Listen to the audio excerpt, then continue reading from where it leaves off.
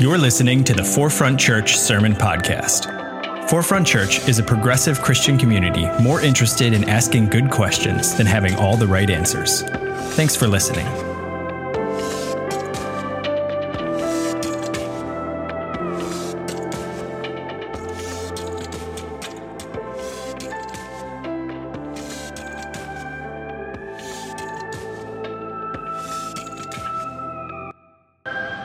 Good morning, Forefront, and happy Black History Month. That was a robust good morning back. I love that. Good energy. I'm Reverend Josh Raderly. I serve as the co-pastor of Teaching and Community, and we're in the series called Disruptions. And so one story I want to share with you is about a disruption that happened in my life when I was 5. My parents decided they were going to get a divorce. My mother made this decision because it was just really difficult for her, both financially, mentally, physically. There I am at 5. Because of my father's, as I've shared before, his substance abuse issues.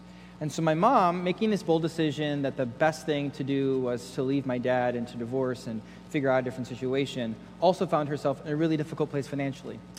She was living with her best friend because she could not make it on her own, which also meant that she needed to figure out what was going to happen with me.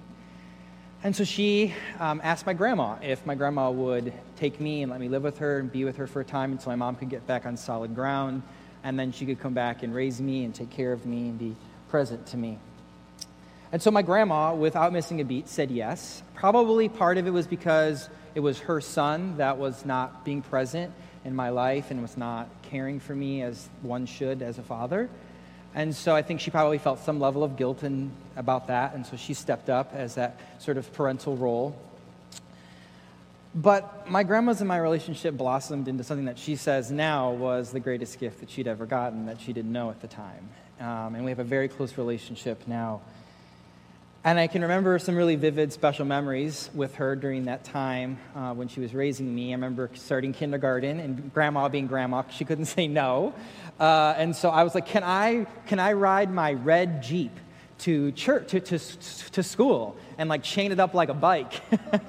And so I rode, if you remember these little automated cars that you could ride around. And so it wasn't super far to school, but it was far enough that she just walked next to me, and I drove that thing to school, and we chained it up.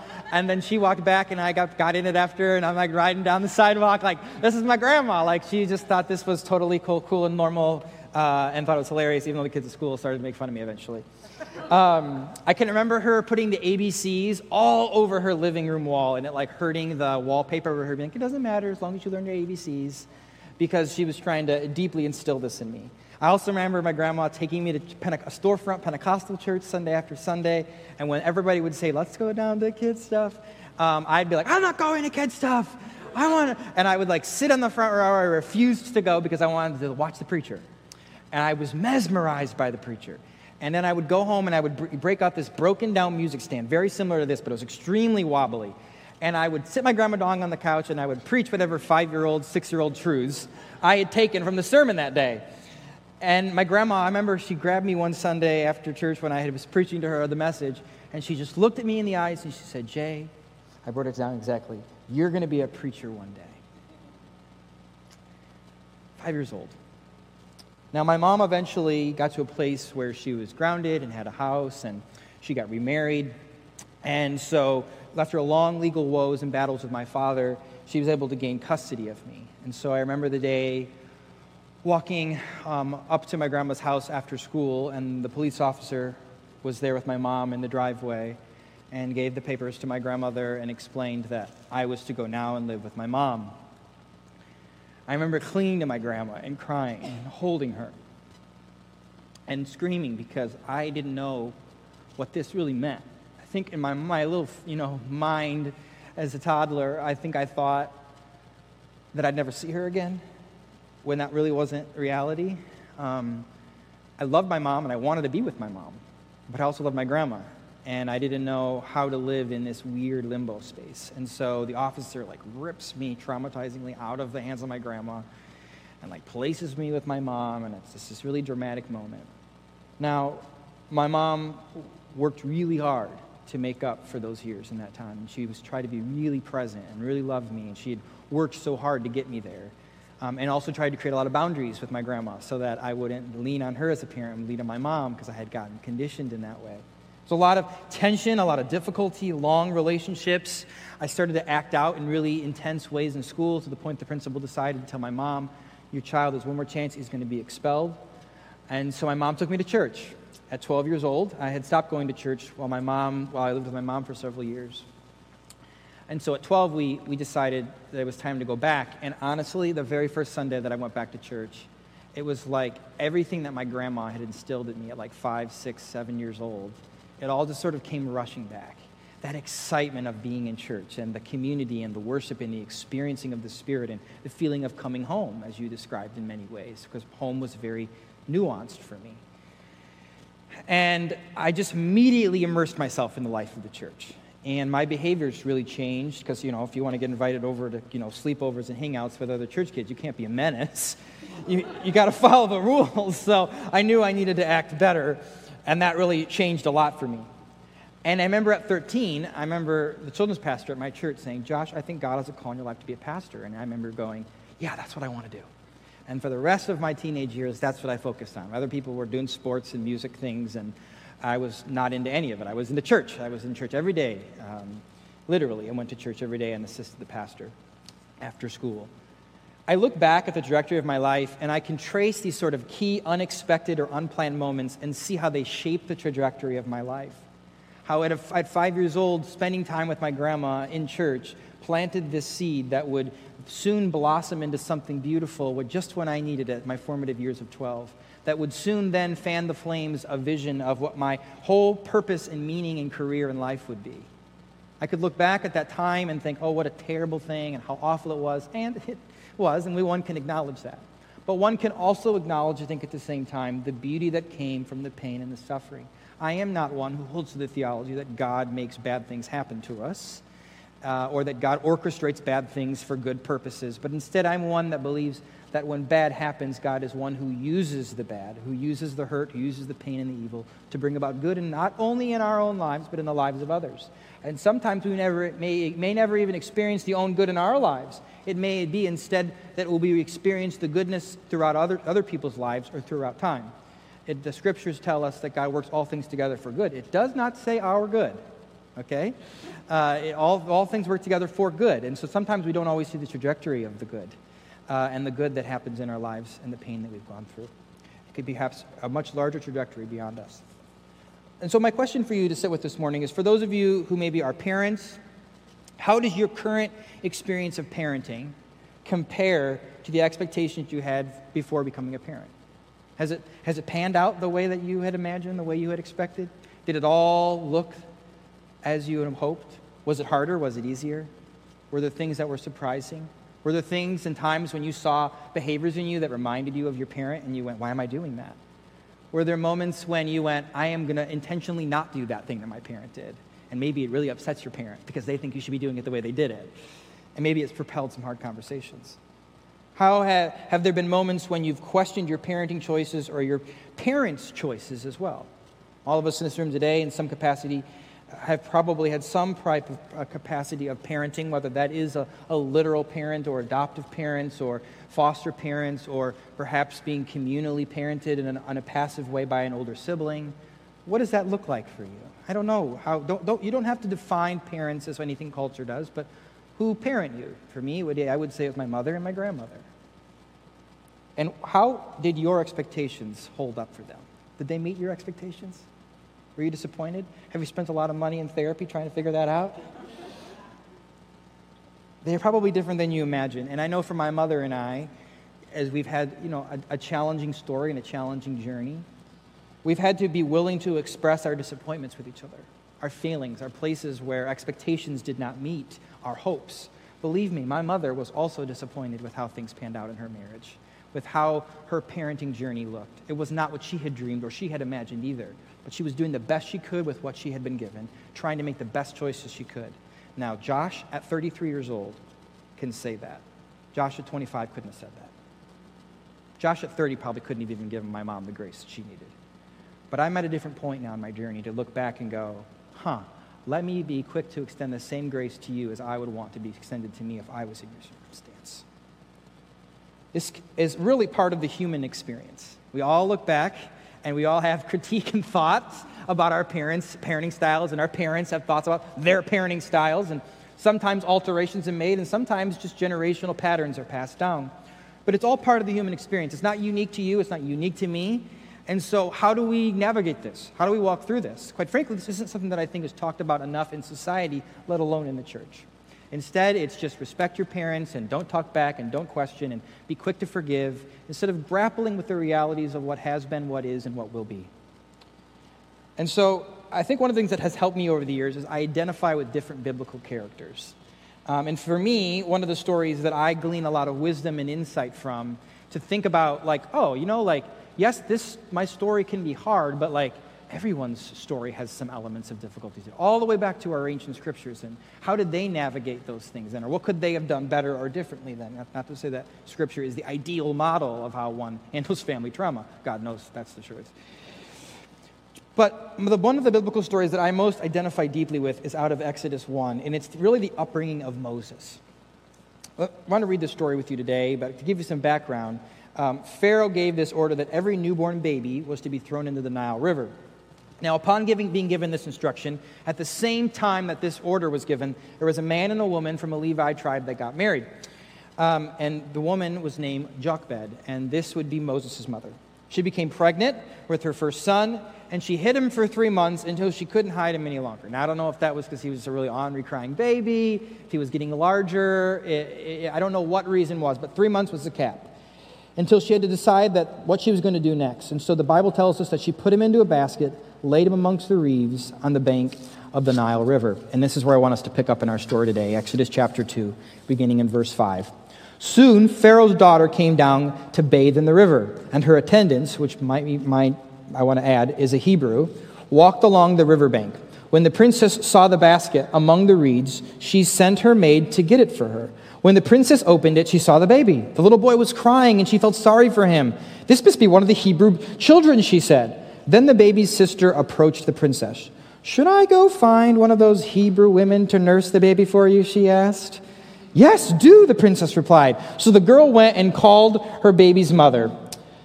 "Take this baby and nurse him for me," the princess told the baby's mother. "I will even pay you for your help." So the woman took her baby home and nursed him. Later, when the boy was older, the mother brought him back to Pharaoh's daughter, who adopted him as her own. Y'all, this is some well-orchestrated hustle right here. Literally, I want to be or in the room when they have this conversation. It's like one of the Hebrew servants is like, "Well, let me tell you something. I'm actually the maid for the Pharaoh's daughter, and I was listening, and she really wants a child, and she hasn't been able to get one. And guess what? You have a child who's 3 months old, and then if you get caught with it, it's going to get killed. So here's what we're going to do. You're going to take that little baby, you're going to put him in this basket, and when she's getting ready to go do her daily bathing, and I'm over here holding her robe and her towel, you're just going to push that little basket with that baby over by the reeds, and then she's going to be like, oh, a baby! And then I'm going to be like, oh, no, who's going to feed it? And then the Pharaoh's daughter is going to be like, oh my goodness, what will we ever do? It's so cute, it's crying, it's so helpless. Oh, I know what to do. I can save the day here. You know what? I've got a friend. I've got a friend who recently had a baby, and because of your father, all of them were killed. And so she's got this bursting breast milk that needs somewhere to go. Maybe I could take this baby to that woman, and she could feed the child and kind of help you in this moment. Would you do that for me? Oh my gosh, thank you. That would be amazing. Great, let me just take this baby for you. I'll bring it back when it's done. And then she wanders off with the child and clearly introduces it to the princess. The princess says, I'll pay you to feed my child. She's literally getting paid to breastfeed her own child. This is some well-orchestrated hustle. This is the ideal setup right here. Okay? And so she does this, and until the child's no longer needing to be breastfed, then when the child no longer needs to be breastfed, the child is brought back to be raised by the princess and is adopted in this story. And so I think this is kind of interesting when you think about this narrative. There's a lot of questions that come up for me. I imagine this had to be a really difficult situation, that the mother had not anticipated that the same time she would get pregnant, that the government would decide to have this ridiculous law and rule to kill all the boys in the Hebrew community. And so she's having to pivot. This isn't what she'd hoped. This wasn't what she had imagined for raising a child. And then on the other side, I imagine the Pharaoh's daughter would think that if anybody could have a child, if anyone could have a boy, anyone would have the favor of the gods, it would be her, and yet she can't. And I could imagine there's some pressure from her father to have a child. And yet she's not meeting his expectations. I imagine her expectations aren't being met. And so all of this family trauma and intensity, all of these childhood and hopeful parent expectations come crashing down together. And so the mother has to decide what is an alternative situation for rearing her child, because clearly she can't raise him and take care of him and keep him safe. So what and who could? And so she puts him in a basket and leaves him by the reeds. I identify with this story because in many ways that is exactly how I picture what my mom did. Growing up in a home with an alcoholic person was dangerous. It was difficult, it was challenging, it wasn't safe. And my mother did not know what to do, and she felt stuck because she couldn't financially provide on her own. And as much as she would have wanted to raise me on her own for those first few years, and mind you, just so you know, my mother did not disappear while she gave me to my grandmother. She was around often. But my grandma's home was where I lived. She put me in a basket, and she left me on my grandma's front door, pushing me into the reeds and saying, please care for him for now. You can provide something for him, I cannot. That's selflessness. That's courage. That was hard for her. Again, 25-year-old Josh could not have said that. And then to do the work and the time to be able to build a home, to come back and to take me and to give me the life that I hadn't had yet. That's hard work. None of this was ideal for Moses. None of it was ideal for me. None of it was ideal for Jochebed. And none of it was ideal for my mother. None of it was ideal for my grandmother, who probably would have loved to enjoy retirement some more. And none of it was ideal for the Pharaoh's daughter. And so for a while, I think it's important maybe for us to sit with some more questions in this story. When I read this story, in the spirit of our church asking good questions, I want to ask some wondering questions. I wonder what would make Moses' mother believe Pharaoh's daughter would pity a Hebrew baby. Had she heard through the servant girl that she wanted a servant child? Had she heard through the servant girl that she didn't agree with her father's way of ruling? Was there some family tension there? Was she defiant? How did she convince her father to let her keep this Hebrew boy that she found? What leverage, what power did she have to use? What family cruelty or difficulty existed there that she did that to be able to keep that child alive? What courage did she have? How about the Pharaoh's daughter? I wonder what was inside of her that gave her compassion for someone that she had been raised to hate, that she would break a family line of hate towards a certain people group. How about Moses' father? I'm like, where is this dude? What's going on here? What's happening? Where are you? It's kind of what I asked about the story of my father. Where are you at in all this, dude? What's going on? You putting all this on my mom? Where in this narrative is he? Why is he there not caring and protecting for his son? Did he support or disagree with his wife's approach to secure Moses' survival? Did he maybe hold the position like, just, let the life be ended, and she had to rebel against what the father said and try to scheme and figure out another alternative plan? He seems to not be involved or caring about this. Where is he at in all of this story? There are a lot of unknowns in this biblical story, and there are a lot of unknowns in my life and probably in yours as well. There's probably a lot of questions and things that come up of why did my parent do this, or why didn't they do that, or where were they, or why weren't they? It's part of the human experience. It's part of our story. It's deeply a part of who we are, who we're becoming. We all have to probably navigate the disruption of expectations of what our parenting or our childhood could have looked like. And I wonder if Moses ever got to talk with his mother or his adoptive mother about the challenging family dynamics.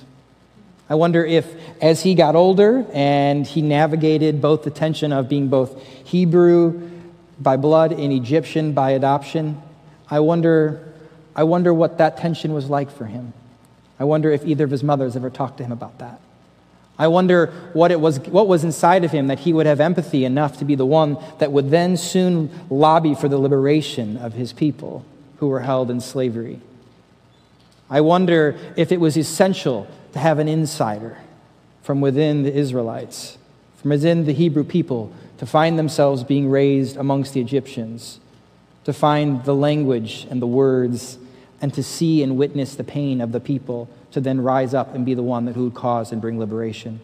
I wonder if he can look back at his life, or he looked back at his life and saw the pain and the suffering and the difficult family dynamics and narrative, and saw how God used all of that to bring the liberation to a group of people who were enslaved. I know I look back at my own life and I think about the pain and suffering I've gone through and how it has formed me and called me to be a part of the liberation of people within a progressive Christian movement who've been oppressed and hurt and harmed, and how all of these parts of my story formed me who I am and gave me sensitivity to all of it. What is it for you? How has the pain and suffering in your life, how has the parenting that's been disrupted, or how has the expectations of your parenting that's been disrupted, how has it or could it or will it shape you? So many questions we could ask. But I do want to give us this as we bring some closure to this message. I want us to think about what are the ways in which we can navigate relationship, both as parents with children and children with parents, in having healthy understandings of each of our stories and the expressing of disappointment and hurt and harm and the breaking of expectations and the unraveling of our hopes. And so here's 3 things that have been helpful that I think maybe could be helpful for you as well. The first one is honest and authentic communication. You got to have that. You have to be able to create space where you can express your disappointment, your hopes, and at the same time express grace amidst it. And forgiveness. And now all those things don't have to happen in the same conversation. That's a journey. It's taken a journey to get here, and it will take a journey to get to a new place and a new destination. I know my grandmother, I love her dearly and care for her deeply, but I think as time has gone on, I begin to see how some of the religious things that she has done in my life has caused harm, and I've had to grapple with it. My grandmother, as much as I love her and she's been formative in my life, she projected a lot of her parenting stuff that she did wrong with my dad onto me. My father had if you grew up in the Pentecostal church, this is familiar to you, my father had a prophecy over his life. And that prophecy was that he was going to go by train, he was going to go by car, he was going to go by plane to preach the gospel of Jesus Christ. He did not do that, okay? My father did not do that, but guess who did do that? And so, my grandma said to me another time, she grabbed me by my shoulders and she looked in my eyes and she said, your father took a pass on his prophecy, but it's been passed down to the next generation. And you're fulfilling your father's prophecy. I'm like, oh shit, I'm going to need some therapy for that. I'm like, don't put that on me. Don't put that on me. I mean, that's heavy. I gotta take down a mantle. I don't have my own purpose, my own story. I have to take someone else's and fulfill it? No. Now, when I was young, I couldn't speak up to that. But now, whenever my grandma says that to her, I remind her, no, Graham, I think I have my own calling, my own story. And also, Dad's life isn't finished yet. There's been plenty of people that God straightened out. He's only in his mid-50s. She's got some runway still. Don't give up on him yet. There's been moments when I've had to call my grandma into some authentic conversation and say, let's not say that. That's causing harm, or that's causing some hurt, or that kind of redirected me in a way that wasn't helpful. You got to have authentic, genuine conversation. As I've said, my mom and I have had a lot of really good conversations that have allowed that bridge to be built, to let go of some pain and some hurt on both sides. Number 2, learn to separate your worth from approval. Were you made to feel valuable even if you made mistakes? Or were you made to only feel valuable when you were good and performed right? This is a thing that a lot of us have deeply ingrained in us, right? To only receive praise, to only receive good, to only be told you're good when you do good. And when you do bad, you're bad. And that's coming out for Austin and I in lovely marital counseling, that I think if the house is good and everything is perfect and orderly, then I'm good. And if the house isn't orderly because Austin leaves a pile somewhere, I'm not good and we're not good and we need to fix that. See what happens there? See that journey? And so learning to be like, nope, the house can be messy and I can still be good. We can still be good.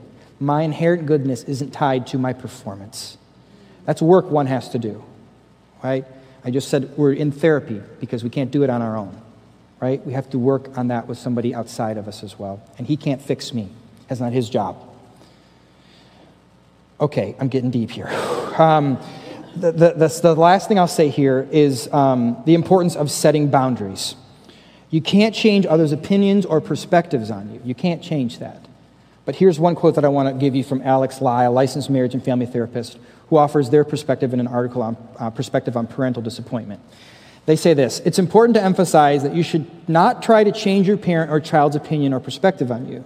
That is outside of your control. Rather, it's important to focus on minimizing behaviors that are hurtful, such as passive-aggressive comments or critical statements. These boundaries are meant to protect you from being hurt by your parents or your child.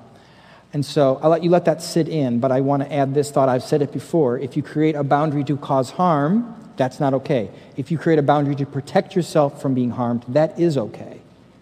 And so creating those boundaries and making them clear and holding people accountable to them, whether that's with your child or whether that's with your parent, that is essential to finding a healthy way to move forward. Because if you continually get hurt by the same thing, you're just heaping more pain onto the same thing instead of finding a way to move forward and say, this has not worked for us in the past. This pattern has not been good. We're going to stop doing this, and we're going to do this. Or we're not going to do this, and we're going to do that. And when we do this back again, we're going to apologize, we're going to acknowledge it, and we're going to move forward. And I'm going to call you on it, right? This is healthy boundaries. This is how one can move forward. So I hope these are helpful thoughts when you think about that. I'll close with this final story and words of encouragement. Actually, I don't have time for the final story. I'll skip it. I shouldn't have spoke that narrative out loud. It's 12 o'clock. Quickly, I'll tell it. There's two people named Andy and Sandra Stanley. They are megachurch pastors, but I really have deep respect for them.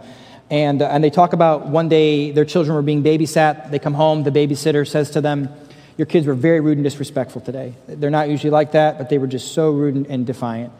And so the parents give them some extra money, apologize, send them home. Next morning, mom wakes up, goes to the car, and calls the kids from the house and says, get your wallets, meet me in the car. And so the kids grab their wallets. I think they're going to the store today. They're super excited. They got all their allowance money. They get in the car, and then she locks the doors, and she says, so last night, you were really rude and disrespectful to the babysitter. And she said, you did this and this and this, and that wasn't okay. So today we're going to go to the store, and you are going to buy her some flowers, and you're going to get a card, and you're going to write her a note, and when we're going to go to her work, and you're going to apologize to her specifically for the things that you did. And you're going to commit to not doing them again, and if you do them, you're going to commit to doing better and apologizing next time, and not me having to do this. And so they get the flowers, and they walk past all the cubicles in her office, and they go up to her cubicle, and they're just like so nervous, and they're so scared. And they utter out their apology, and they give her the flowers and the card, and she forgives them and gives them a hug, and they move forward. And what I love about this parenting style and method, this is the kind of parent I want to embody. They would have much rather their parents said, you get no video games, or a huge long talk, or you can't see your friends for a week. They would have much rather preferred that. But that would not have accomplished anything. Punishment would not have reconciled the relationship. Instead, she made them do the hard thing, which was to repair what they had done so that the relationship could move forward in a healthy way. This is what we're all called to do in our relationship with our children, in our relationship with our parents, to not be so fixated on the punishment so that they learn the lesson that you hurt me, but instead be fixated on naming the pain so that we can reconcile and move forward in a healthy way. Amen? Amen. So parents in the room, I pray this over you as I invite the worship team to come. I pray that you would have the grace with yourself for the ways you have and will fall short of your expectations. The ways you have and you will fall short of your expectations. The expectations you have of yourself and the expectations your children will have of you. And may you be willing to acknowledge the impact of your imperfection and to share in the intent of your actions. And for all of us who have been parented, I pray that you would have grace with your parent. May you extend to them the same grace that you hope to extend to yourself, or that you do extend to yourself And may you continually love and accept your parent in all the ways that you desire to be loved and accepted. I think if we do that, I think that'll be like a bouquet of flowers and a card and an apology, and it'll build bridges of hope and love. May you love your parents, and may you love your kids well.